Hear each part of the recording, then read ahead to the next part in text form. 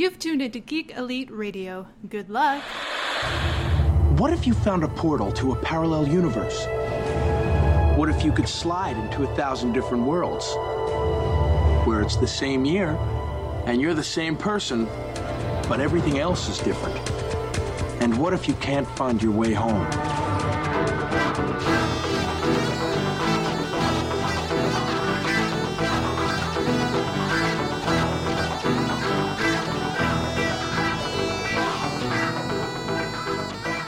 Welcome back for another issue of Imagine If. Taking a break during the 4th of July, celebrating our country's birthday. And you know what was best about this Independence Day? What was that? It was on a Wednesday. It was on a Wednesday. I don't know if that Comic was the best books. for me. Oh, okay. There you go. Wednesday, man. And I got to say, Marvel did a great job because they gave us Captain America #1 on America's birthday. That's awesome. Yeah. You know, and then, the whole MCU, I guess, they put on Steve Rogers' card, his F4 card or FH. Oh, yeah. 4F card. It said that he was born on the 4th of July. Now, in 1918. I didn't know is that in the comic books? Is he You born know, on the 4th of July? I'd have to look it up. I don't know off the top of my head because you know how they do stuff like Superman. They made sure to give him, February 29th, the hidden day of the year, the leap year day. Okay. So I think it's things like that where it may not have been originally, but they've like, hey, that's a smart idea. Why didn't we do that? You know, I would say it's probably a safe bet that it was a pretty early on thing. Like maybe like after his return in the Silver Age, they decided to be like, hey, let's give these characters like birthdays and things like that. Yeah. You know, at first it was like, who gives a crap? So, but yeah, no, Captain America turned 100 and he got a brand new #1. Yeah, it was just Captain America Day when you really sit down and think about it. That's true. All the colors are there. Yeah, and then I share my birthday with Batman. Like that comes up every year. Like and apparently it came from some DC merchandise, some calendar that they put out one year. Oh, I loved those calendars. It just said Bruce Wayne born on February 19th, and then it was never stated in a comic book anywhere else, just in this calendar, and so now it's canon. Like for some reason, I get that notification every year, which is kind of awesome. Batman has an upcoming birthday, and so do you. Yeah. No, I love that. That's one of those things I wish that DC and Marvel would bring back when they had those fun little. Because like Marvel does a good job every now and then. Like they'll give LCSs a bunch of calendars, and then you open it, but it's like, pre-order now. This issue comes out here, right? But it's like, where's the fun stuff? Like, this is the day the Avengers was founded. This was when the Civil War battle took place in the Marvel universe. Like this stuff the date like that. that the lightning bolt struck Barry Allen. Yeah, they did that late 70s and early 80s. And then you and I were talking in private, but I got the final bulk of it in today, and it was funny because, I'm like, why did I get so excited to get these things? So the Who's Who, the definitive directory. So I have every Who's Who from the decade of the 80s, plus the Marvel official handbook of the 80s, all of them. So it's like 60 to 70 books of worthlessness now because it's 2018. None of that stuff is. None of it is, But I tell you what, though, and it's going to be tough because those books are so, I don't know what the right word is, like oxidized, like the pages are yellowing. Oh, okay. But I am glad, though, because at least I want to say with those generations of, because like they did them also in the 90s. In the 90s, I think they just had one guy do it all. Like every character was in that style. But these, there's stuff in there that it's like, oh my God, that's Gil Kane drawing Green Lantern again. That's, so it's like, Jack Kirby might even have some work in there. So it's beautiful pinups by just like everybody, and the Who's Who, the first generation of those A through Z. So they did 26 volumes on those covers. It's, you open it front and back and you just see a smattering of all the A heroes, all the B heroes and so forth, all George Perez. Wow. Yeah. And then, the first generation of Marvel Handbook, they had that as well. And the second one, though, the official Handbook of the Marvel Universe Deluxe Edition, so that's the Volume 2 version, That one, I think if you actually lay it out, which is 20 issues, so if you lay it out connecting cover to cover to cover, it's basically a big running smear of every 1980s Marvel hero. Wow. I mean, I don't know. I think that stuff's kind of neat. And it blows my mind because I was really surprised. I thought DC was the one to start that stuff. Right. Because who's who? Because we're first. No. Marvel Handbook beats it by like damn near 4 or 5 years. Wow. Yeah. I was really surprised by that. So go ahead. No, it's just you talk about what you just got, and I just got my June box. Oh, Yeah. nice. And I guess I ordered the hardcover graphic, the hardcover paper trade for Dark Knight Metal. Oh, you did. Nice. I don't know why though. Like I have all the issues. I read all the issues. Why did I buy the hardcover? Well, I mean, at least the good thing is the first print is the only one that will have that specific dust jacket. Okay. So with the metalish looking, because I got one too. I did all three. Okay. But they only had 2 hardcovers and then a paperback, which sucks because it was the full miniseries Metal gets a hardcover. Mm-hmm. Then the Batman issues, they got collected hardcover. Mm-hmm. But then the Resistance paperback. And you're like, come on, man. What really? about the ones that, what was it? The JLA ones? Was it JLA and Green Lanterns? Yeah, JLA, Green Lanterns, and a Flash? Maybe Flash. I think probably Flash. So it was two Justice Leagues and A Green one Lantern, Flash, and one Green Lantern. Yeah, whatever the Justice League crossover. Oh man, that's a good question because I know that got collected. I'm just not sure how. Yeah. Or maybe that's like, here's a 4th one I got to get. Yeah, that's why I opened up Unboxing. I was like, did I ordered the hardcover of this? I wonder why I did that. I wonder if when I ordered it, whatchamacallit hadn't finished yet, if Metal hadn't finished yet. And I was just like, I'll just get it because I'll probably end up enjoying the end of this. I've rolled those dice many a time myself, yeah.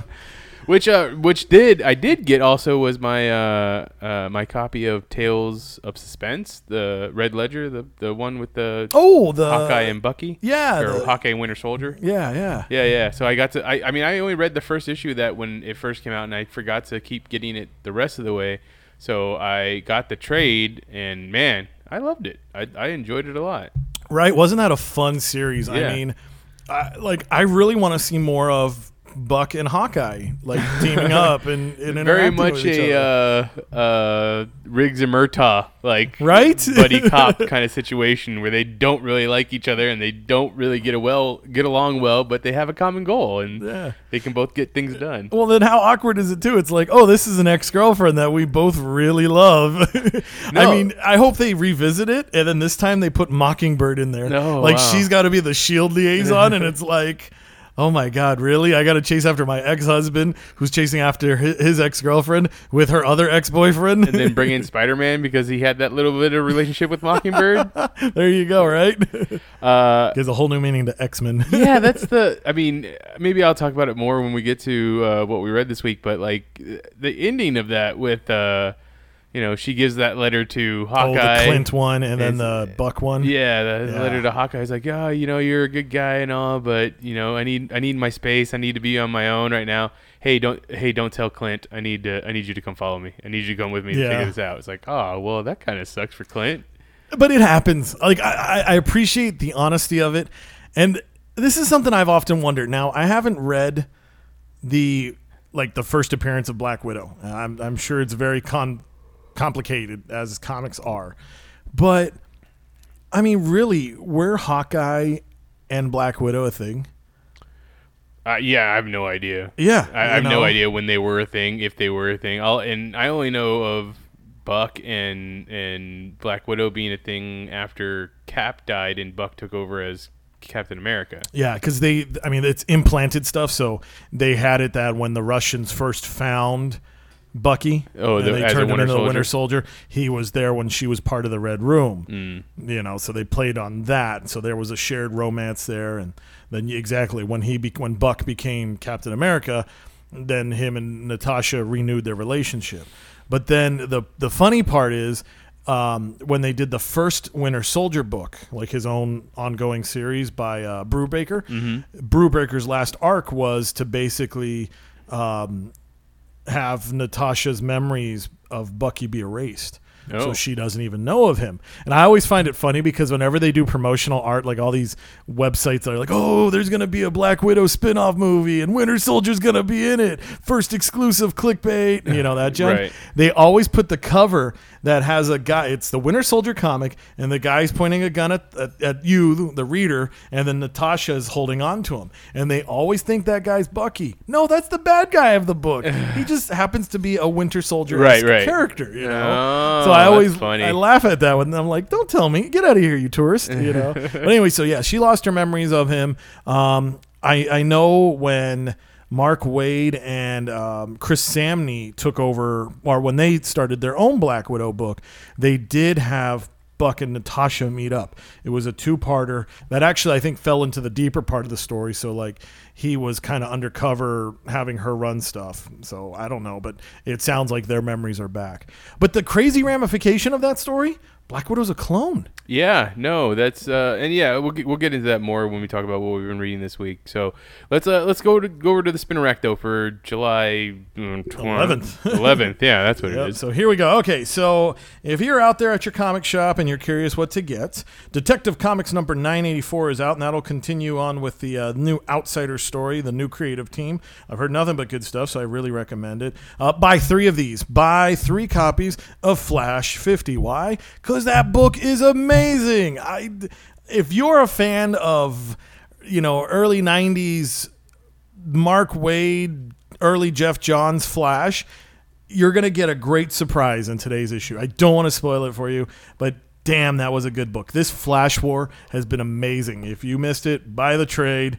You're probably going to pre-order it subconsciously now. But anyways, yeah, Flash 50 is out. Get yourself several copies if you can. It was great. Hal Jordan and the Green Lantern Corps number 48 is out today. Hawkman number 2.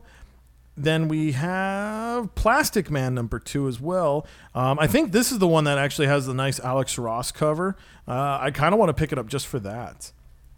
And then I've heard today in some of the spoiler chats, Red Hood and the Outlaws number 24 has a major character death. Oh, wow. Yeah, I'm really surprised. So if we're okay with spoilers in 3, 2, 1. Red Hood kills the Penguin. Oh, wow. Yeah, that's a major Batman villain. That's pretty big. Yeah, so I have a feeling that with the spoilers breaking as early as they did, I think it's a news hype thing. So I think it's like, we didn't see the body, so I don't think he's necessarily dead. It's more the Red Hood shot the Penguin. Yeah. And plus this is issue 24. 25 is a big one, so what a great way to pump up those numbers, So anyways, good luck to it, though. Yeah, that book has been really good. All right, today's biggest copy, and this is another one where you should probably buy like 5 copies because there's at least 5 variant covers. Superman, number 1. BMB is doing it for real. We've got a brand new issue, number 1. Crazy good stuff in there. Justice League guest stars. Wow. And Martian Manhunter really he starts talking to Superman a different way. So I could kind of see a little friction coming off between those two. But really? Anyways, yeah. Well, basically Martian Manhunter's kind of like, why don't you just take over and lead everybody? And Superman's like, take? So I mean, it's like I get where Martian Manhunter is coming from, where it's like, look, they want hope, they want to be led, but Superman's going to be one of those guys. Yeah, but I can't forge their destiny for them. So I think it's neat on the deeper philosophical level. I mean, at the surface value, it's kind of like, wait, neither one of those characters would talk that way. Especially like the Martian Manhunter I know, and who knows, they might have retconned his history or changed it up some or whatever. But like he's been roaming Earth for couple centuries, Yeah, he's been here for quite a while. He's been here for a while. He wouldn't say something like that, knowing the ramifications of someone just taking control in that way. Yeah, because he's got the benefit of that, hindsight of seeing it all like that. And it's like, he'd probably, if anything, Superman should have been the one that maybe I should, and then John would be like, no, don't, because in history, when other men have tried. But, it's definitely an interesting talking point, and I want to see what the fallout's going to be between that. Because, Martian Manhunter and Green Lantern both, they sounded off in that book. You know, but that's one of those things where, again, you know, editors should, you know, tighten the reins and, hey, buddy, you know, this is how such and such speaks, you know. So, but anyways, I mean, it's issue 1, so let's see what happens. This is my own guilty pleasure, so I would definitely love to share with you. Superman Blue, Volume 1. I know a lot of people give the Electric Supes a lot of bad. I think, honestly, it was a great costume design. It was so simple. The powers, how he gets the powers was cool. Right. It wasn't just like, oh, no, I've got these new No, I mean, he literally lost all of his Earth-Sun charge. He got thrown into a sun in a different galaxy. Yeah, why wouldn't there be different ramifications? And I thought that was great. I also thought the costume design was pretty cool, and yeah, it was something different. It was something new. It was like, for people who always complain that Superman is too overpowered and never changes. Yeah. Like, well, this was a change, you know. Let's see what happens. I mean, it went back. Yeah, well, it always will. I mean, you know, like I'm laughing because everybody's getting upset with the new Wolverine flame claws. Yeah. It's just a gimmick. Yeah, it's You just know? something to be like, hey, look at this, and then it's gonna go away. Yeah, it's a story point. Yeah, but anyway, so and then the last big one from DC Comics today, Wonder Woman number 50. That book has been doing some amazing stuff in the DC universe. This is basically going to be a high point with Darkseid, Jason, and Diana. What's going on and how it's all going to come to a conclusion. So definitely worth one picking up on there. See, now, I imagine that if Wolverine had gotten the power, or had gotten the power of the Ghost Rider, you know, like from Mephisto, and then his claws were on flame, people would be like, yeah, that's fucking badass, you know, like. But so, like, just the fact that he's come back from the dead now, and for some reason his claws are on fire, like, and no one knows why. It's like, oh, it's just dumb. Like, if you threw in Ghost Rider in there, then people would just be all over it, I think. Oh, yeah. It's so funny. Like, I'm trying to figure out how the formula works. Like, is it just... Because, like, when Cosmic Ghost Rider came out, people embraced it. Really? You know? Oh, yeah. I agree, yeah. You know, so, I mean, like, people embraced it, and it's fun. I mean, I'll admit, I delved into it. I bought the reprint issues. I bought the trade. I should have just waited. I got 2 sets of the darn thing. But anyways, people loved it. And it's like, yeah, I mean, these are changes. It's bound to happen. You can't publish characters for over 20 years and not experiment. Right, You know? exactly. Yeah. But anyways, I mean, that's how we get Superman that flies, right? Yeah, I mean, exactly. He I mean, started truth off be told- as just being the man who can jump tall buildings in a single bound. Yeah. Now he can fly, and that was what was that? I mean, I guess before. I guess that's the last of his classic powers, I should say, that he got. Like, Probably, yeah. I mean, because like eventually, you know, Super Breath, I'm sure, came more like in the Silver Age. Mm-hmm. You know, I don't even know if he had X-ray vision. I'm curious. I'd be interested to find out when he got X-ray vision. maybe, yeah. Because he might have gotten that in Golden Age, I Okay. think. But anyway, so on the Marvel side of the fence, and what's cool about today's comic book day is we have Amazing Spider-Man number 1. We have Amazing Spider-Man number 1. We have Superman number 1. This is awesome. I mean, like, I know a lot of people, and I myself have been one of those, like, God, really, these numbers? The numbering. You know, but it is kind of, you know, I guess my comic book glass is always full. I'm always going to be happy with this stuff. But anyways, why will today's issue of Amazing Spider-Man number 1, so fans of, or because of One More Day and Brand New Day, if you left, put your radar back on. Get your spider sense back, because I think there's some changes coming.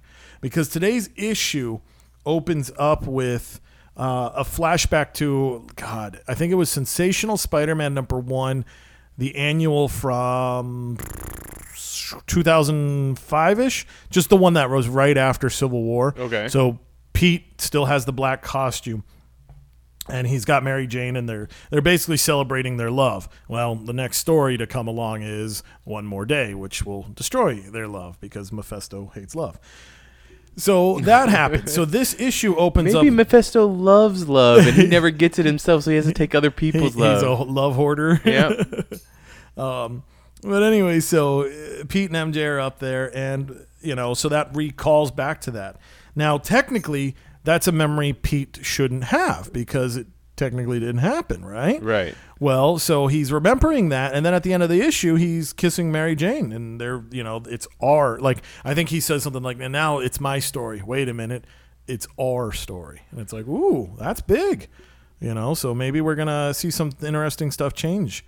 Now, what I'd like to do, because, and again, this is where I wish editors would talk. I think you read this with me as well, the the Damnation event, right? Mhm. Did you finish the whole thing? I did. So we know Johnny Blaze is now the new king of hell. Right. So Mephisto is kind of like downgraded, right? Mm-hmm. So shouldn't that mean all of his deals are now null and void? I mean, what a great way to play that. That would be a great take way to do advantage it. I of mean, or even if his deals weren't null and void, like Johnny Blaze should have the power to just override it now. Hey, buddy, I'm gonna throw you a free Exactly. one here. Yeah. So he would be he'd be the new one to be like, oh no, I can just go ahead and get rid of that for you. Yeah. So I mean, I would play with that. I would definitely be like, hell yeah, let's do something here. But anyways, that's my own wishes there. Avengers #1 gets a third printing. Captain America Epic Collection Volume 4 Hero or Hoax. This is neat. The Epic Collections are great because they're just basically like a long-standing continuum. So with this being Volume 4, this is early Captain America. And this is where these were some neat stories where basically people started questioning, did the man who came out of the ice, is that really Captain America? Those are some interesting stories. I mean, it really got into Steve's head and it made you question, like, wait a second. So those were some fun ones there. I mean, who else could it be? Well, I mean, we did have the Captain America of the 50s. That was a retcon where, it was somebody else. So, Right. I mean, I find it interesting because in today's world, or at least in our perceptions, I feel we're more cynical than people of the 60s. But these are comics that did come out in the 60s, and there was that cynicism as well. So it's kind of interesting to see that play out where it's like, hey, maybe they did question things like that. I mean, obviously they didn't because it's comics, but so anyways, I just think it's kind of neat. Daredevil issue 605 is out there, continuing on the fallout of Mayor Murdock. Deadpool #1 got a second printing. Deadpool Assassin #3 of 6. This is the one with the not kid-friendly Deadpool, so if you're wanting a savage Deadpool, that's the miniseries for you. Doctor Strange, really wish DC would find something to match it as well. And 2 more books, X-Men Blue #31, and last but least, X-23 #1. She's back. She's got her own series. No more carrying the title of Wolverine. Would you? Okay, so yeah, she's dropping the title of Wolverine. Like, I don't know if she is actually dropping the title of Wolverine, but her book isn't going to be called Wolverine anymore. Yeah. Would you, if you were the creator, or not the creator, but the new writer on X-23, would you give her a new code name? Like, would you go back to using X-23? Because like that's literally just what was on the vial. Like, right? Yeah, that her test tube. Yeah. Yeah. I mean, she's definitely went and made it her own, like, right. since being created, and she's, people can know her as that. But like, I feel like she should have some type of name. If it's not going to be Wolverine, which is fine, call her Wolverine, because we have 2 Flashes. We've got Flashes, we got Green Lanterns, we have Ghost Riders. Yeah. Honestly, like, to me, I identify her as X-23. The branding's there. I'd keep her as X-23, just because it's something I've noticed with comics, like. And we've talked about this ourselves, but like, branding is important, and when you see that change, like, it becomes fickle almost to a point. Like, okay, for example, Kyle Rayner, he went back to his very first costume, but they modified the lantern symbol. Right. I think it's neat though, because that looks like Kyle Rayner. Because he's gone through. I mean, what, the character's 20-some years old now? Maybe a little older. 25, something like that. Yeah, somewhere around there. So, what's Emerald Dawn? Well, I think that was 94. So yeah, 25. 25, yeah. So I would say, like, when they changed him to give him that black and white costume, that was great. But then they started changing it over and over and over right. again. And now I know, it's like, well, he's an artist, but artists also appreciate brandings as well. Yeah. Logos are important. So when they keep changing people left and right, it kind of, you lose sight of that. So to me, I'd say, she was introduced as X-23. She's carried X-23. The book's called X-23. I'd leave her with the code name that way. And now I know, obviously, the last part of that argument, well, the book's called that. Well, obviously, they went into that was the decision they made. But yeah, I would have done that because, it's one of those things where, like, code names are important. And I always laugh because when I read comics, like, I have that Batman in my head, and he's like, when we're out on the streets, we use names. like code names, but when we're in the cave, you can talk, So, but I laugh because you'll have say it's an issue of Nightwing, and they're on a rooftop, and he's like, "Hey, Bruce," and I'm like, "Really?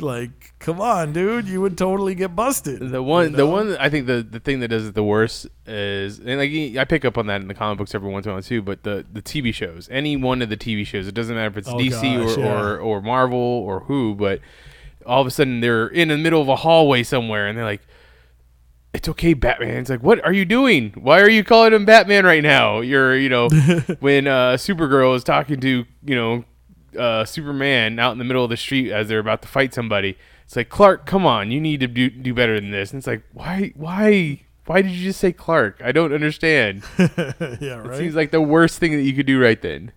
So yeah, no, the TV shows I always feel like either people just can't hear you if they're three feet away or not, or they have amazing hearing from across the town. Yeah, no, I do laugh at that. It's like, when does the rules apply? How do we not use it properly? Yeah.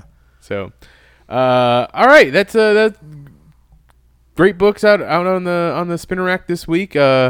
I have my issue of Plastic Man #1. I haven't read it yet, so I'm surprised. I thought you would have jumped into that one. I literally got my box yesterday, so I haven't had a chance to. Are you getting pre-foam or are you getting peanuts now? No, I'm getting foam. Hard molded foam around the books. So I got stuck with another box of peanuts, and I'm like, good Lord, man. The only things I read out of my box so far was that Tales of Suspense and my issue of Doomsday Clock, which I don't know which number 5, I think, had the picture of the X-ray of a skull on the front. Oh, with the cancer lump on it. Yeah, maybe. Well, no, it's not a cancer lump. It's it's tumor. Supposed to be. No, it's not a tumor either. It's not a tumor. It's a hemorrhage because it's when Adrian Veidt got thrown out of the window and. He hit the ground, and that's the first couple pages of it. The doctor's like, this guy got thrown out of a 23-story building, and all he's got is a broken rib and a hemorrhage on his head, like a cut. That's it. He's lucky to be alive. And this issue, I got into it, and I was just like, wow, this is a lot different than what I'm remembering. What I was reading in Doomsday Clock. We're getting into this whole Superman theory and the metahuman menace, and it makes me think that. Because we know that once this is over, Doomsday Clock is over. It's supposed to be the 1 year. Yeah, that book's a year ahead from now. So by the time the book's over, we'll have caught up. Yeah, so I assume that somewhere in DC that we're reading right now, Luther or whoever is going to come up with this whole Superman theory about the government creating superheroes superheroes and supervillains, according to the book, to eventually take over the rest of the world because they're starting up a superheroes arms race. Which I get it because it's mirroring a lot of what was said in the original Doomsday about nuclear arms race and superheroes arms race and stuff like that. But it makes me think that this book doesn't exist in our universe, the one that we usually read. So I don't know what Earth it is that we read, if it's Earth 1, Earth Prime, Earth 0, Earth... Well, that's tough because I think it's been 0 lately. Is it? Yeah, because the Earth 1 books, those hardcovers, right. They stole the 1, so I think we're either 0. Okay. But then we usually kind of do get referred to as Prime, which, right. But Superman or Superboy Prime. Yeah. So or 0. New Earth, which is what after Infinity Crisis. Yeah. So it makes me think that this world is doomed. This Doomsday Clock world is going to die, and none of this is actually happening on our world. That's an interesting theory. I never looked at it that way. I do agree this was the first issue that made me excited about that series. Yeah, same. Because issue 1, okay. I'm excited because of what's supposedly going to be coming. Ooh, Captain Marvel's going to be back. The JSA is going to be back. The Legion of Superheroes is going to be, well, okay, whoop-de-doo. But, so that's going to be happening. And then it's just and I get it. It's beautiful art. It's meticulous. You really do have to sit down with that book and you have to analyze the shit out of it. Yeah. Because it's funny. Because if I remember correctly, I think in your issue, well, you finally got the Alan Scott Lantern, right? Yes. Okay. So if you go back, I want to say it's either issue 2 or issue 3, in the last page with the newspaper clippings and stuff like that, it references the All-American Steel Company going up fire in green flame, yeah, and burning up into green flames, and it's like, how did I not catch that? Yeah. You know, like, wow. I mean, All-American Comics is a throwback to Alan's first comic book. So I'm just thinking to myself, how did I not catch that? But anyways, so like that really forced me to read those newspaper pages in the back of that one. Right. And I feel like I'm sitting on a spoiler. Now, this is just my theory I'm gonna share. So back in 87, when they, were like, okay, 1986 happened, Man of Steel, brand new, Batman Year One, Wonder Woman's coming in 88. We're relaunching characters like they're brand new. So they finally they put out Captain Atom, #1, back in 1987. Series ran for 57 issues with 2 annuals. The series got canceled because of the events of Armageddon 2001. So, from 87 to 91 was when that book ran. Captain Atom, which kind of ties into what we're talking about today, Steve Ditko. He is a Steve Ditko creation, the original one, but that was the one that has the more yellow and orange sparkly suit and then turned into the weird red, blue chrome suit. But anyway, so that guy. So when they relaunched him in 87, they decided to go with an entirely drastic origin. So basically he wasn't Dr. Manhattan, because Dr. Manhattan steals the origin from the Captain Atom. Right. So there's Alan Atom, who basically got ripped off and became Dr. Manhattan. And then when he was reborn in the DCU, he became Nathaniel Atom. Right. And so Nathaniel, he's the one that's all chrome with the blue boots, the red atomic symbol, and gloves. So anyways, he was made by the government. Back in 1968, Captain Nathaniel Atom was accused of treason. And he swore up and down he didn't do it. But his commanding officer, General Ealing, which we remember as the Shaggy Man. Right. So Ealing has always been a dick, apparently. He decides, okay, well, look, we're testing this project called Captain Atom. So we've got this UFO. We're going to put a man inside it, put a nuke underneath it, and explode it and see if it's going to work or not. And it's you either die of treason or you try this. And if you live, we'll clear your charges. Well, Nate's got a wife and 2 kids. Fine. Let's try it. What's the worst that can happen, right? So the book starts off with the lame joke, like, all right, there's this guy who gets a phone call from his doctor, and the doctor says, I've got bad news for you. I got 2 pieces of bad news. Okay, well, what's that? You're dying. You've only got 24 hours to live. Oh, wow, okay. Well, what's the other piece of bad news? I forgot to tell you yesterday. Because he's obviously nervous. Right. So he gets bombed, and then just, boom, everybody thinks he's dead. Life goes on. General Ealing marries his widow, raises his children. Now it's 1986, and all of a sudden this silver man just materializes in front of everybody. Well, he's silver because that's the alien UFO on him. And he eventually learns to control it. He's got flight, nuclear powers. They kind of, like, the cartoons make it look more like he's like Firestorm. Right. But he really wasn't. He was just super transmute strong stuff, flight, could survive in space, and quantum-based powers. So right. time, not ants. So as that progressed, basically the government is like, okay, well, you're still, a member of the United States Air Force. You still swear allegiance to this flag. General Ealing used his abilities to basically screw him over and force him to stay.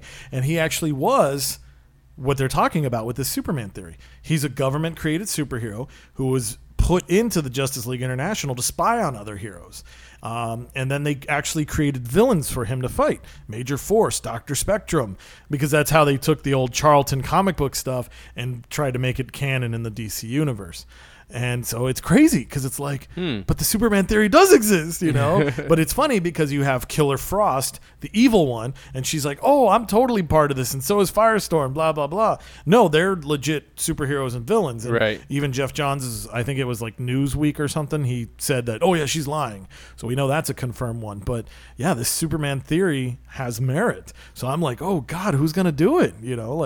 Maybe it will be General Ealing, and he's just going to be like, the hell with all you people. We have been screwing things behind the scenes and whatnot. So that's and I think that was very interesting on where that was going, and it has the little charts in the back of the book of, what countries are going up against it. And then you have Markovia and Russia teaming up together to close their borders against all other countries that have superhuman beings or meta beings. Yeah, metahumans. Yeah. And then Kandak, you got Black Adam. Like, look, if you're a metahuman and you My feel like borders are open to you. yeah, if you feel like you're being harassed or threatened or you're going to be in danger, come to Kandak. We'll be there.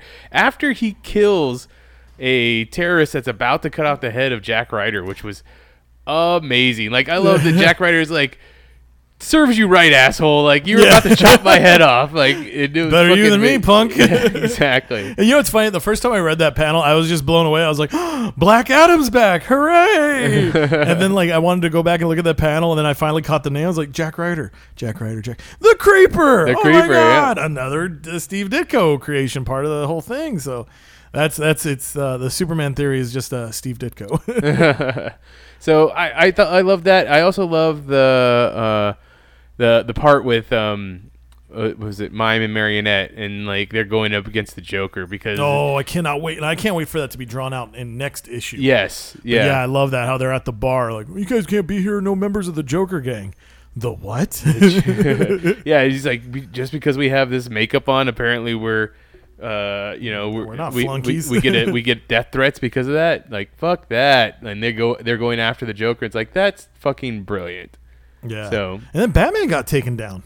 Batman got taken down by Batman Bet. got taken down. Which, because apparently the whatchamacallit, the riots that are going on because people are like, yeah, they hate Batman. Yeah, which, I mean, I can see all that stuff coming out of the whole Gotham Knights stuff that Tim Drake did.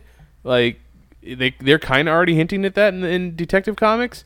But oh, no kidding. Yeah, and that's why this stuff still does fit into our world. But in the multiverse, there's lots of universes where everything is almost the same, except for just a little bit of changes. The same thing with the whole Saturn Girl, like Rorschach teaming up with Saturn Girl as they left Arkham. Like, he gets his stuff back, she gets her stuff back, and she's like, "Oh, you can just call me Saturn Girl." Like, that makes me think that she's not actually Saturn Girl, because she's like, "You can just call me that." But for all for what we're being told, she is Saturn Girl. She does have telepathy. Yeah. Well, the ring, the Legion ring. She has a Legion ring, but didn't the Legion Lord? No, what's the Legion of Supervillains? Is that the counterpart to the Legion of Superheroes? Oh yeah, their Legion of Supervillains. Yeah, because there's like Lightning Lord and Cosmic Saturn Queen and Cosmic Man or something. Cosmic like King. Cosmic King. Yeah. So could that not be Saturn Queen instead of Saturn Girl? I mean, it's plausible. I mean, Booster Gold has a Legion ring, so it's not plausible that anybody could have one. Yeah. But in my opinion, I think it really is her. Okay. But it's kind of funny because with John's writing this, you'd think, why didn't he go with Starman? Oh yeah, a crazy guy who's that would have been, around. Well, two crazy people together might not have been the best idea. Well, no, but I guess you're right that maybe he wouldn't have been able to help the new Rorschach be a little bit more calmer, But then again, that would have been a cool scene with the two of them eating pancakes, and Alfred's the one who's like, I gotta fix it all myself. But yeah, no, like this issue was really great, and it just pissed me off to think, oh, I have to wait 2 more months before I get another issue. Oh, so that's the hardest part about this book is that 2-month wait, but at least it feels good to know what. It's only 14 more months till the conclusion of that issue. Oh, goody. And then the other 2 books I read were, the other 3 books I read. So the Tales of Suspense, which, yes, we know that there were the Red Room had clones of all their top operatives, so that if they died, they could have their minds be put back into a clone body that they made via telepath. Very, very, very powerful telepath. Yeah. Almost on the level of Xavier, it looked like. And which is a great book. And then, but Black Widow took care of that by, pretty much burning it all down. The Red Room's gone, which it put the Red Room on the same level as like AIM or Hydra or SHIELD. Like, I always thought of Red Room just like as a place that trained operatives, but they made it to be like, oh no, this is a whole agency kind of thing. Like, yeah, that blew my mind because you're right in that regard that it kind of went from like they went from a distributor to like the name brand. Yeah, now. exactly. I was Yeah. like, holy shit. So and the other two was Green Lantern Earth 1 and Wonder Woman Earth 1. So tell me about what were your thoughts on GL Earth 1? So GL Earth 1 I loved. I thought that was such a great story. I thought, wow, I mean, yes, it's definitely not the original origin of Hal Jordan as a Green Lantern, but it is so cinematic, I guess is the best word I could use for it. If they wanted to make that into a movie, they could, and I think it would work out perfectly. Like, you have this, basically Hal Jordan, after being in NASA for a long time, like got upset with the government and like how they were using certain weapons that they were developing to use against other people. Like he just went to privateer space exploration. So he's part of this group that's oring. Did they tie it in with like Ferris by chance? Yeah, Ferris. Awesome. Ferris is essentially like SpaceX. Like he's part of a crew that goes onto a meteorite and tries to mine a certain ore so that people can have cell phones on Earth. And if they get to their deposit first, they get a bonus. But as he's mining, he comes across a ship that's been buried underneath a whole bunch of sediment. So it's obviously been there for a very long time. Happens to be Abin Sur's ship, and it never made it to Earth. But the thing is they got rid of the whole ring searches out the person without fear, or the person with the great willpower. Mm-hmm. It's literally whoever shows up and just grabs the ring. What do you think about that idea? That kind of hurts, but it works out better in the end of the story. Okay. So the other thing that's on the ship, so like in the new, I guess, history of Green Lantern. Abin Sur was on the ship because he was transporting, who was it? It was Atrocitus, right? Yeah. Well, the latest Secret Origin version. Yeah. So it's not Atrocitus. It's a Manhunter robot, and it's very much damaged and debilitated. But because Hal Jordan picks up the ring, it kind of gets a spark of energy. He starts to fight it in the middle of space. One of his buddies ends up dying, like that's also in space with him, and he obviously takes on the guilt himself. But using the ring sets out a distress signal. Think about the fact that he has no idea what this ring is, how to work it, or anything like that. Right? And the closest person to him, or the closest lantern to him, is Kilowog on his planet of Bill Bakvix or whatever it's called. Yeah. And Kilowog shows up, and this is not Drill Sergeant Kilowog. This is I'm a scientist, Kilowog. Like, ooh, so they went back to kind of his 80s origin. Yeah, he's like, I don't have, I've never been a part of the Lantern Corps. This ring was passed on to me by my mentor, another scientist, and kind of Green Lanterns have been dead for a very long time because the Manhunters destroyed them. And then I mean it goes on from there. They go searching out for other lanterns because so it's like the GL Corps is gone. Yeah, almost completely gone. And then eventually they make it to Oa. The Manhunters have domed up the central battery because the battery itself cannot be destroyed. But since they domed it up, the power can't get out to the other rings that are out there. And eventually, Hal Jordan, being as strong as he is, busts through the dome so that he can charge up his ring, and then gets the rest of the people with rings throughout the galaxy to come back to Oa to defeat the Manhunters, or at least the faction that is there. So that if they continue with this book, the Manhunters are the big enemy. However, you also see that one of the Guardians is still alive. Like, the Manhunters killed all the Guardians. One of them, the Guardians, is still alive. He is on Quard, the anti, yeah. And he has developed the yellow ring over there. But he was lying to Hal because he was like, "No, Hal, you need to focus all your energy back into the central power battery to cause a loop that will eventually destroy all the Manhunters." And he doesn't do that because that would kill all the slaves that were on Oa too. Mm-hmm. And he's like, we have to have a better way. And they kind of find a better way to defeat the Manhunters, but only the ones that are there. So that's kind of interesting. Was the Guardian's name by chance Apa'ala? They never said. Oh, they never said. They never said the name. They definitely drew him to look like Ganthet, but they never said the actual name. Wow.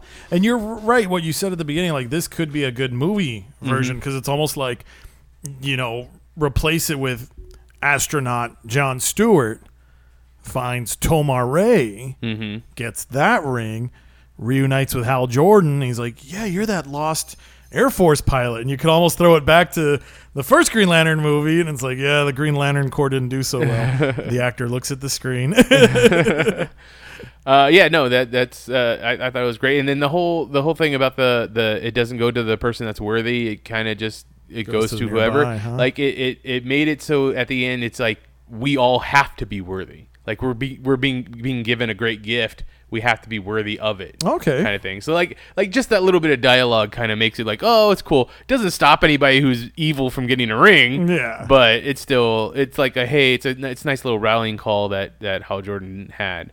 And then he makes Aricia the leader, the new leader of the Green Lantern Corps. Then Wonder Woman, Earth 1. I still enjoyed... Now, sorry to interrupt. Is this volume 1 or volume 2? I always it's volume 1 because Okay. I didn't know there was a volume 2. Okay.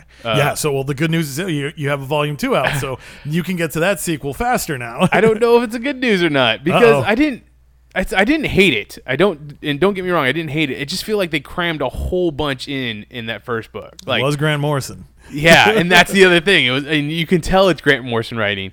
And like there's a whole section in the middle of the book of her trying on new clothes with Etta Candy, and I'm just like, this wasn't needed. Like, we don't need this for a new costume. What we needed was more explanation of Amazon or Themyscira or Paradise Island or her getting to man's world and stuff like that. It's all kind of just like really blown through fast. Like, and then we get the whole like retelling of because just like in the movie. You have, and I know this came out before the movie. Yes. So I know you have Hippolyta being like, "Oh, I made you out of clay, and the gods breathed life into you," kind of thing. Yeah. And then eventually they're like, in the movie, it's like, "Oh no, you're a weapon. Zeus gave you to me so that you could destroy Hades," kind of thing. Oh, right? she the god killer kind of. Right. But in the comic book, it's no. Hippolyta, because at the very beginning of the book, it shows Hippolyta as the queen of the Amazons being chained up and locked up by Hercules. Okay. And he's like, look, you're women. You're weaker than men. So you're going to bow to me and you're going to be my slave queen kind of thing. And she eventually gets the strength that she needs to defeat him and cuts off his head.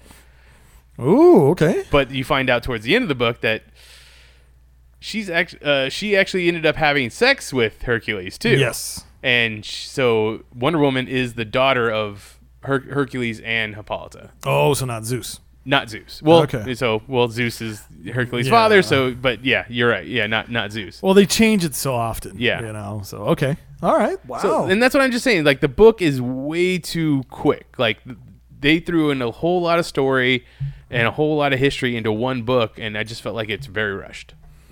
Yeah, I could see that because Grant Morrison has some wild ideas, and it's like, and honestly, he works better with yes, this brand of books could work for him, but you're right. Like, I think, volume 1 of Earth 1, Wonder Woman probably should have just been the origin of Themyscira, and then the second half could be a young Diana growing up.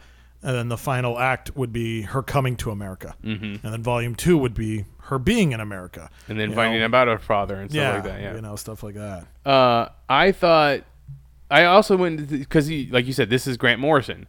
Superman Earth 1 is JMS. Yes. Batman Earth 1 is Jeff Johns. Yep. So Green Lantern Earth 1 is, who is it? Gabriel Hardman and Karina Becklow.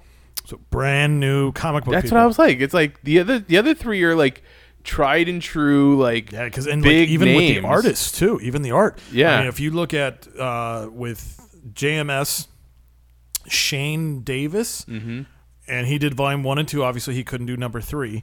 Batman is Gary Frank. That's on volume 3 is on hold because of Doomsday Clock. Wonder Woman, Dodson. Terry Dodson. Terry and Rachel Dodson. Those two are on that one. I think they did both volumes. And then, Green Lantern, it's like rookies. I mean, not to sound mean. No. And like I said, crazy, I loved it. I thought it was a great book. But yeah, it's very interesting that they went with two relatively unknowns as opposed to everybody else. So yeah, no, I found that kind of interesting as well. But that's one of those things where it's like, it's such a shame because I really loved the idea of DC Earth 1 and Marvel Season 1. Now, again, that feeds my symmetry. But, like, I mean, putting it on your radar, I would recommend go find Fantastic Four Season 1.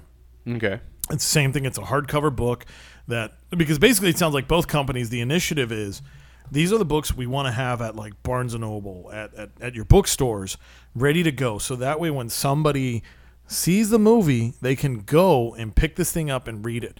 Because if you read Superman Earth 1, volumes 1, 2, and 3, that's a whole different Superman. That Superman is definitely closer to movie Superman, Man of Steel, Henry Cavill's Superman, than, our comic book Superman. Mm-hmm. And that's totally fine. And, they're whole new graphic novels, so it's neat because the new fan can enjoy it and the old fan can enjoy it as well. It's a brand new mystery for both. But I felt like that was the initiative, that it's like, let's try this. And I'm glad DC's reviving it. Marvel just started pumping them out quick. Like the Ant-Man one was really good. The X-Men one was fantastic. But some of them were just kind of like, this is getting old. Like you're just putting them out there to have them out there. So, but I'm really glad to see DC's doing something more. I was going to say, funny enough, I picked up the Wonder Woman Earth 1 and Green Lantern Earth 1 at a Barnes & Noble. Nice. Because I was just killing some time. I was like, oh, you know what? These Earth 1 books, I want to check them out. So, that's what I've been reading this past week. What have you been reading this past week? So, the books I looked at, I got caught up with my Green Lantern and X-Men stuff. So, I really, today's issue of X-Men Blue 31 was great. I'm really excited about... basically, these are the issues that are going to lead up to Extermination. So I'm very curious what's going to be the fate of the original 5, being time lost. So I enjoyed that. I went back and read some Booster Gold issues because I had this crazy thought in my head about, hey, we have 2 Booster Golds. We have 2 Blue Beetles. That's a team of 4. So I got this thing in my head, and I actually went back and I found some back issues. Booster Gold Volume 2, I want to say like issues 43 through 47 or something like that, basically the last 4 issues, and they were Flashpoint. And I know Booster Gold survived the Flashpoint. Now, this was all written by Dan Jurgens, right? Oh, no, those issues stunk. Oh. Because what's going on to see Booster Gold in the world of Flashpoint, and basically in the world of Flashpoint, that means only Barry Allen and Booster Gold are the only 2 men who remember the old DC universe.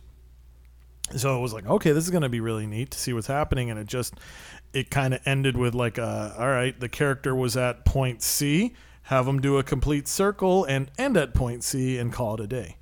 But it was interesting. I mean, there's still a lot of wiggle room in there. And it was just fun to revisit those. I definitely like some good Booster Gold action. The Injustice Digital issues were great.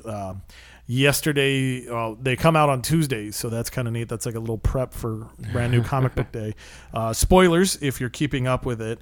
And spoilers in 3, 2, 1. Oh, my God, they killed Booster Gold in that issue. So Booster Gold and Jaime Reyes Blue Beetle, they're tracking, the Starro with a red lantern. And he's coming for Earth because that's the first place where he got conquered. So he's angry. And, Booster Gold is like, I know Blue Beetle stops him. I don't know how. So then Jaime's like, okay, so he starts talking to the Scarab. And the Scarab's like, well, the reason it happens is my bearer unleashes me on the Starro and I'll kill it. But we're in space, so that means you're going to die. And the Scarab's like, I really like you, Jaime. I don't want to lose you. And it's this touching moment. And then Jaime's like, we're doing it. I don't care. And Jaime speeds up. And Booster's like, what the hell? Damn it. So Jaime lets the Scarab loose to go all crazy on the Starro Red Lantern. So then Booster Gold shows up perfectly, takes off his oxygen mask, and gives it to Jaime so Jaime can live, and Booster dies.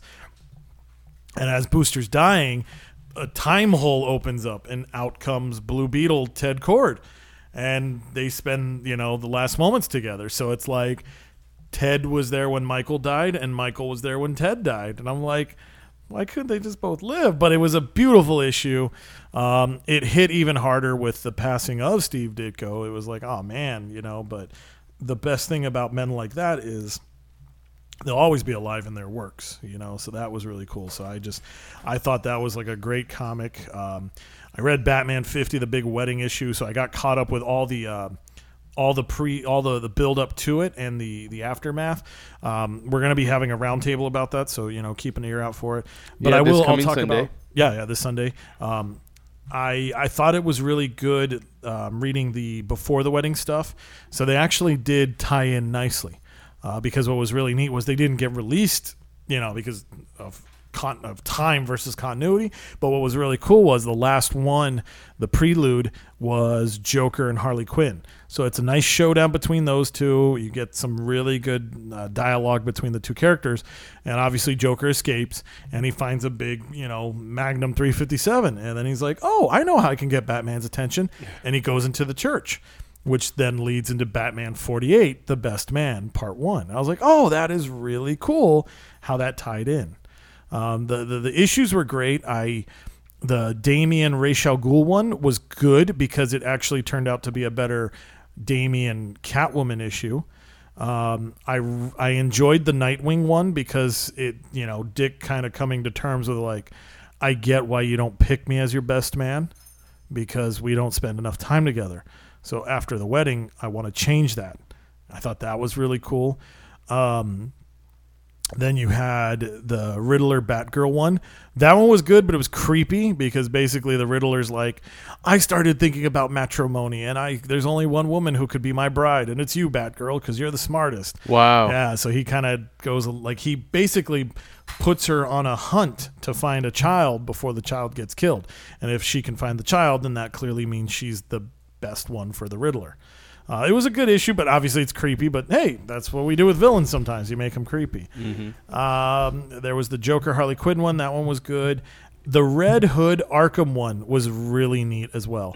I just like how, Bruce goes up to Jason and he's like, look, Selina's going to go out on her bachelor at night. So I want you to be within distance. So it involves Jason having to go to like a male strip club. And he's just kind of like, oh my God, and just seeing all these things. And I think they did a good job of keeping Red Hood's personality. Because if I remember correctly, I think Tim Seeley wrote all those specials. So he did a pretty good job overall keeping everybody's voice. The one that did make me sad that there wasn't a Tim Drake one, because that is a son of Bruce Wayne. Yeah. But... sometimes I guess you can't get them all, but that to me that should have been Anarchy and Tim. Yeah. But with them using Jason, but this was actually a really good Jason issue. Ian, one of our friends who's a big Red Hood fan, like I was sending him panels and pages like, you got to read this book, it's so good. So I really had a fun time with that one. That surprisingly would probably be my favorite out of the bunch. And that's about it. That's what I kept reading this week. All right, awesome. As you mentioned before, this week we're going to talk about Steve Ditko. We're going to talk a little bit about him. The unfortunate news came last week that he was, and it was so odd because the news came out a week after his body had been found in his New York apartment. Yeah. And even then, when they said when the body was found, it was probably been there. He had probably been dead for 2 days. And this was just a result of the way that Steve Ditko wished to live his life. He liked to be alone, not to be bothered, not to be in the limelight, not to sit there and have everybody listen to him. He was a very secluded person, and that's just the way he liked it. He was very intensely private. Yeah. But yes, it was unfortunate. A huge man in the comic book industry, the characters that we love today, and he was very influential in everything that we read. So it's a very sad passing. The man will be missed. And I guess we'll like to talk about some of the stuff, some of the things that he created, some of the stories that we liked. A celebration of Steve Ditko. A celebration of Steve Ditko, best way to put it. So, if you have a moment, take a moment of silence for him. Okay. Steve Ditko have to be best known for the co-creation of Spider-Man. Yes. Many other works he's done, but probably the best known for the co-creation of Spider-Man. Yeah. I found it funny because I found there's a documentary, and you can watch it online for free. It's on YouTube, In Search of Steve Ditko. So I found that, and Mitch and I watched it, and it's funny because it's very dated. I think it was probably like 10 years ago. Yeah, I think it was around 2008, 2005, 2008, somewhere around there. Yeah, and I just found it funny when they kind of had the same thing. Well, he's obviously well known for creating Spider-Man. I mean, it's not like people are going to know that he created Doctor Strange. People are going to know who Doctor Strange is. And it's like, oh, wow, things have changed. Now And they even use clips from the 1976 Doctor Strange made-for-TV movie to be like, this is the only time Doctor Strange has ever been made into a movie. And it's like, ooh. If only you could see down the pipeline a couple years. If only you knew it was coming. I mean, Hawk and Dove. Yeah, they're going to be on TV. Yep. Now, granted, I think on the Teen Titans show they're doing the female Dove, right? Right. So, but still, that's wild. That a lot of his creations. I mean, people loved the Question on Justice League, the animated series. Very much so. That's the one time he was entertaining because it wasn't Denny O'Neil writing it. Sorry for the jab. But yeah, and then you go. So you take the Question. The Question then turns into Rorschach because of Watchmen and Charlton characters. Well, if anything, what we probably, or at least I learned as well, we go from the Question to Mr. A, then to Rorschach, and as Steve Ditko says, oh yeah, Rorschach, he's like Mr. A, just insane. Just insane, yeah. Because Mr. A isn't insane. Like, I don't know. Honestly, watching that documentary, this is the first time I ever heard of Mr. A, and Alan Moore just speaking like loads of gushes about Mr. A just was my first flag. I was like, oh, all right. And then they explained like Mr. A as a character, and he's like, everything is black and white. Either you're doing good or you're doing bad. There is no gray. And it's just like, that is a dangerous place to live. Like, you're making Frank Castle look better. Yeah, no kidding. Like, Frank will still let someone get like slide on something. Not Mr. A. You're gonna get the same punishment for jaywalking as you are for. Jaywalker will be the same thing as a rapist and a murderer. Yeah, it's like you broke the law. That is crazy. Okay. But yeah, I mean, obviously it was something that really spoke to him, like Steve Ditko. Yeah, he loved. I mean, the guy was very much all about absolutes. I find it interesting, the big picture of Steve Ditko where he's at his artist table and he's looking back like they're taking a picture of him. If you look, you see the word think. I mean, the guy, like, he operated on a whole different level than a lot of people. And I mean, it's like, wow, this is something else. And then to think, and then you get the fact that he created, not co-created, but created Doctor Strange, right? So, and then most people, like, when Doctor Strange came out, that's the psychedelic book. That's the book people said they got high and they read and it freaked them the fuck out. And people would be like, hey, what were you on when you created Doctor Strange? He's like, nothing. That's just how my mind thinks. And he's just like, wow, that's crazy. Like, to think about that, to think about him creating Doctor Strange. Blue Beetle. Blue Beetle was another character. That's well, to be specific, the Ted Kord Blue Beetle. Yeah, the Ted Kord Blue Beetle. He took over the Blue Beetle for Charlton Comics before they were absorbed into DC Comics. And to me, and I've read the issues, I feel like that's his version of Spider-Man. Mm-hmm. That is 100% no Stan Lee. It's less flashy.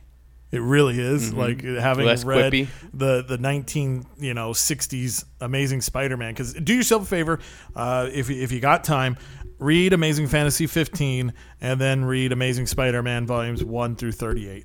If you want to save some money, it's Marvel Masterworks Amazing Spider-Man volumes 1 through 4. That'll give you the complete story.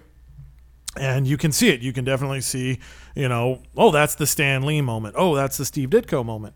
But anyways, when he reinvented Blue Beetle, so he did that one entirely, but he had somebody write it. So he created it first, and then he shopped it out to find a writer. It's rather bland but it's kind of neat. And it was so scientific. Like, I mean, the man, like, I definitely think he's the one who invented the web shooter after reading those, because it would just go into so much detail about, like, I'm Ted Cord and this is how I take off my mask because there's a lock on my thumb and I use it on my chin strap and that'll release the helmet. And you're just looking at it, it's like, wow, this is like, I feel like I'm reading an exploded diagram to a point when I'm looking at some of this art. But I love the character of Ted Cord. Ted Cord has a lot of fathers. Len Wein, when they brought Ted Cord into the DC universe, they gave him a 24-issue series written by Len Wein. Then obviously Blue Beetle got pushed into the Justice League International, where he met Booster Gold and Giffen and DeMatteis and all that group of folks. I'm sure I'm forgetting names. Made him the comical guy that he is. Dan Jurgens damn near killed him in Doomsday. But it all goes back to Steve Ditko, and he basically, like I was saying at the beginning before I got carried away here, that is his version of Spider-Man, where he's grown up, he's successful, he runs his own business, and he has that sense of guilt. Like, basically, Steve Ditko turned Dan Garrett, the Golden Age the Golden Age Blue Beetle, right, into Uncle Ben. And then you see it in Watchmen, where you have old Night Owl who's retired, and he's already passed the torch on to younger Night Owl, who is very much a Ted Cord. Oh, totally. Yeah. So, and I think that it'd be remiss to not talk about some of Spider-Man's rogue gallery. He was definitely a part of creating. So, Kraven the Hunter is one of my favorite. Chameleon, which they ended up making the two of them. Well, I don't know if that was how it was originally, but they are cousins. Yes, because everybody in Russia, right, is just related. Yeah, it's like the Krypton thing. Creeper, we talked about him earlier. Once again, it's another Steve Ditko creation. Now, what do you think of that creation? Like, that character? Like, in the documentary, it's funny because they talk about how the Creeper really doesn't have any powers. He kind of just jumps around and laughs all the time. And this is, the selling point for the Creeper is he's supposed to be the superhero Joker, the heroic Joker, yeah. And the origin that I know of is the animated series one. I think so, yeah. So he gets hit with the Joker toxin, and he has the same kind of reaction that the Joker has, as opposed to what most people have, where they just paralyze and die. Yeah. He has the same reaction, but instead he wants to do good instead of do bad. Yeah, and then even it's weird because he can turn it off, because then he'll revert back to Jack Ryder and be an investigative reporter and all. Yeah, he's a character that I've never really had time for him. Like, I could give two craps about him, and it's funny because when we look at Steve Ditko, like, to me the guy is all about right angles. And then to create somebody like the Creeper, who is just like squiggles. Yeah. It's so funny. It's like, I picture that must have been like something maybe he doodled in his ledger. And then it's like, hey, Steve, you got any characters? Yeah, this creepy looking fella right here. The Creeper, I like it. Let's go with it. I totally get that. And I just, just to think that it was, just an offshoot character. And I get what you're saying, that he's not someone to follow, and I honestly really haven't followed him either, but I don't know, just the character design of him just always intrigued me, and I wish I had read more of him. I wish someone would come in and just kind of streamline and update his origin a little, and I think there's the potential there to be a really cool character. Oh yeah, I mean, he's like Tom King and Mitch Gerads have shown that with Mr. Miracle, that if you get in there and you have a good story, the character as a narrative can be successful. I hope that's what happens with this Plastic Man miniseries that's going on, and I hope that DC is willing to do that. Go to creators and be like, "What's one of our toys in the sandbox that you want to play with?" Yeah, and it's just like, "Yeah, let me do a 6-issue mini. Let me do a 4-issue mini." And to me, it's one of those things. Like, I think it would be great, especially in this area. And I'm not trying to go political, but in this realm of fake news. How cool would it be to say, let's take the Creeper, and obviously the question is going to be very right wing, staunch Republican, and then the Creeper could be very liberal, And so the reporter alter egos would be clashing at that situation, and then their superhero identities would be clashing at those situations. I think that'd be neat. Like, throw something like that. Like, make that a neat little. I mean, hell, they did DCU decisions back with one of the elections, so it's like, why is somebody not jumping on that and being like, hey, let's play with these characters that have that. The Creeper does. He's got untapped potential. So I would say, yeah, give him a shout out, do a quick mini series with him, and have some fun. Which then makes me think that you do a Marvel DC crossover, you should have Jack Ryder and Eddie Brock team up as two defamed journalists, and then you have their two alter egos having to fight first fight each other and then team up to take down some other bad guy. That'd be Creeper and Venom. That'd be crazy. And then Creeper getting some kind of Venom symbiote, because you have to. You have to throw that in there. And I want it to take a step further. I want Carnage to mix into that. Ooh. Oh my God! Because we had that iconic moment when the Joker and Carnage met, right? And the Carnage was just like, "I love your theories," And to me, I could see Joker and Creeper and Carnage kind of being like, I'm kind of with you, but not the eating brains part. But I'm almost there with you. Almost there. Okay, so yeah, if you have a chance and you haven't read anything by Steve Ditko in a while, definitely go out and do yourself a favor and read some of the stuff that he created, some of the stuff that made comic books what they are today, and if you have a chance, also watch that documentary. It's the BBC America documentary hosted by Jonathan Ross. It's on YouTube. Definitely check it out, and it's a unfortunate passing for all of us. Yeah, and I would just to put a little bit more on your radar. Like I said, I would go out and go get those Marvel Masterworks of Amazing Spider-Man 1 through 4, and that'll be the complete Steve Ditko Stanley Spider-Man, including Amazing number 15. Yep, including Amazing Fantasy 15. Also, another neat one, and you could probably pick these up in a discount bin, or you're probably going to pay a lot. DC, back when they used to do their archive editions, they did the Action Heroes, which basically was all of Charlton Comics, and that is a treasure trove of Steve Ditko. It has Steve Ditko, who created the original Captain Atom. So you have all of the original Question, Blue Beetle, and Captain Atom in 2 volumes. So that one's a really neat find. I think one of the neat things we do is when we talk about when we meet these people, or when we kind of had their first influence. For me, I can remember mine. It was Spider-Man Classics #1. Marvel, I want to say in the early 90s, was doing a lot of 99-cent comic books. And they were really neat because those were the ones you could afford. Right. Like, I'm not going to buy my chicken nugget combo at school. I'm going to buy a comic book. And I remember picking that one up, and it was so neat because it had a reprint of Amazing Fantasy number 15, the first Spider-Man. And then I recently learned this, and I didn't know it. The backup was the Doctor Strange origin. So I always thought that was the first appearance of Doctor Strange. No. That was way later on. So Doctor Strange was introduced. So he's out there doing all this stuff, and we don't find out till later that, he turns out to be, this is why he's Doctor Strange. Oh. So I thought that was kind of, I recently just learned that. What about you? What would you say that you first kind of met Steve Ditko? I mean, I really couldn't tell you, because it's just like, it's stuff that I wouldn't have been able to comprehend the name Steve Ditko before. In more recent years, it's just like I read Spider-Man, I read Blue Beetle, I read Hawk and Dove. Had I ever gotten to read the original runs of those characters, like when Steve created them? No. But I know of, and like I said, the ramifications of his work and his creations nowadays is what I do read. So yeah. I appreciate the fact that these characters might not have been in existence without him. Yeah, no, he's a hell of a creator. He did some stuff, and I agree. We definitely got great characters out of the man. So your overall favorite Steve Ditko character, probably Kraven? Probably Kraven, probably yeah. Kraven, yeah.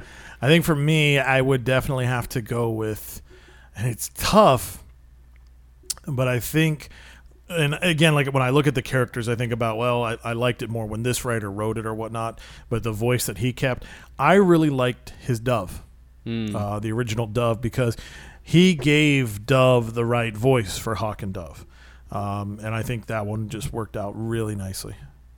Okay. If you have some Steve Ditko memories you'd like to share with us, we'd love to hear them. Please talk to us.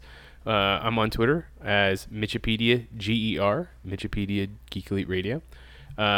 Chris is also on Twitter as at Stuff I Should Say, should being spelled SHUD. The rest of Geek Elite Radio is at Geek Elite Radio on Twitter, at Geek Elite Radio on Instagram, Facebook.com/Geek Elite Radio is our Facebook page, and GeekEliteRadio.com is our website. Check out archived episodes of this podcast and other podcasts on the Geek Elite Radio Network. But until next time, this is Imagine If on the Geek Elite Radio Network, saying always remember to geek out. We now return you to your regularly scheduled program.